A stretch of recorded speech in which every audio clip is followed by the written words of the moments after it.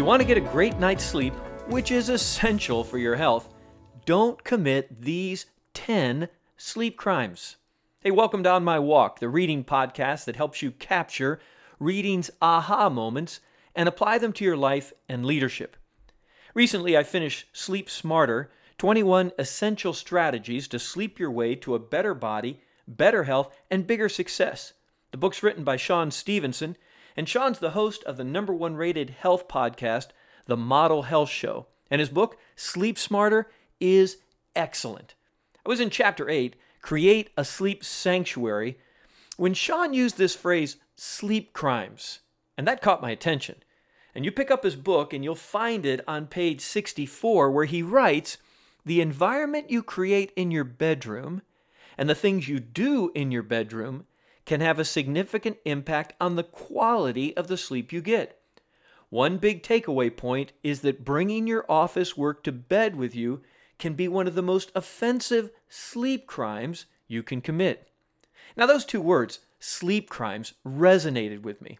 And as I continued to make my way through his book, I began to catalog some of those sleep crimes. And I want to share 10 of them with you.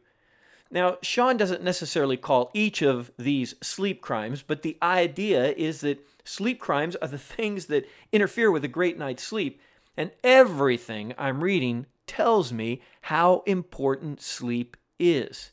Now, you've already heard him talk about one of the most offensive sleep crimes you can commit, bringing your work from the office to bed. Here's why. Not only is it creating a negative association with sleep, which, he writes, should be a highlight of our day, but it can spell serious trouble for your love life if you're not careful. Okay, here's sleep crime number 2, bringing your friends into your bedroom. You know, he has an entire chapter on this, and listen to what he has to say.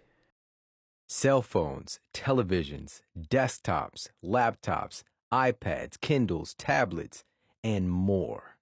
Many people have turned their bedrooms into miniature Best Buy locations. But what are the health risks associated with this? And what in the world is it doing to our sleep? A study sponsored by mobile companies themselves found that talking on cell phones before bed caused people to take longer to reach critical deep stages of sleep, and they spent less time in deep sleep. This translates to a diminished ability for the body to heal, depressed immune function, depressed hormone function, and poorer performance the following day. Researchers at Loughborough University Sleep Research Center in England set out to test the impact of cell phone radiation on the human brain. In the study, they strapped cell phones to the heads of study participants and monitored their brain waves by EEG while the phone was switched on and off by remote computer.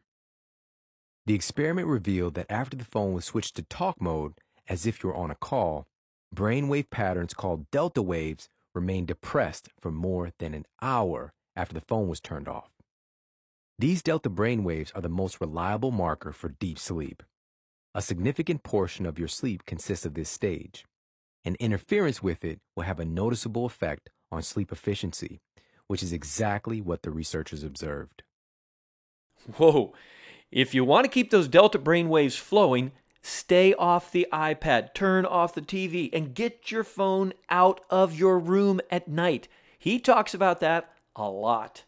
Shawn writes, when the test subjects were allowed to go to sleep, they ended up remaining awake twice as long after the phone was shut off. Now you can read more about that in Chapter 12. Okay, my intention here is not to explain why each of the sleep crimes are so egregious. I mean, that's his job. But to whet your appetite so you want to pick up Shawn's book and dive in deeper.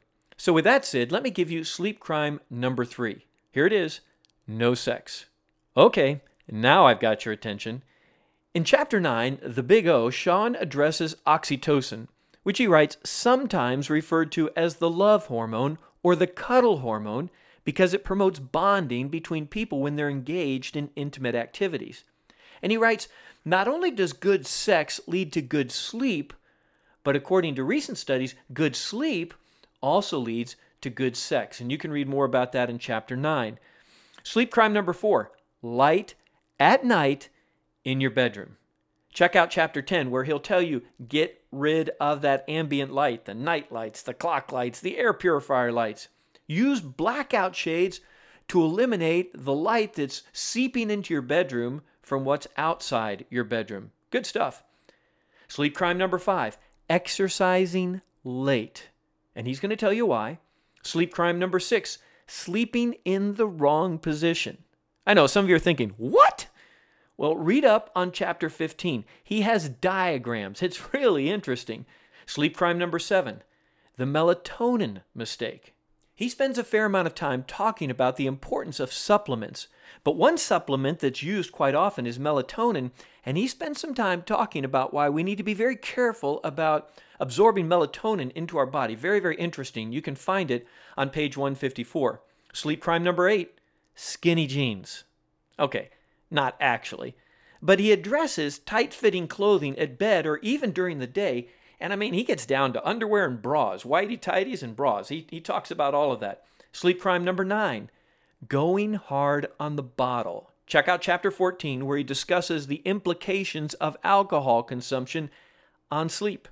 And sleep crime number 10 is actually one he doesn't address, but since God talks about it, I want to give it to you as well. Here it is. Sleep crime number 10, going to bed angry. The Apostle Paul writes to the church at Ephesus, and he said, "Be angry and do not sin, and do not let the sun go down on your anger." And what God is saying there is that there is a direct tie between a soul at rest and a body at rest. Hey, that's one that all of us can apply. So let me ask you a question. If the sleep police came calling, would you be charged with any of these sleep crimes? Sleep is a gift from God. Psalm 127:2 talks about that. We need it to be at our best each day. So let's arrest the things that rob us of sleep and get the rest we were designed for and so desperately need. And that's my thought on my walk with Shawn Stevenson and Sleep Smarter. 21 essential strategies to sleep your way to a better body, better health, and bigger success. I want to encourage you to jump over to onmywalk.com where you can read my review of Shawn Stevenson's book, Sleep Smarter, along with a host of others. We're adding them quite regularly.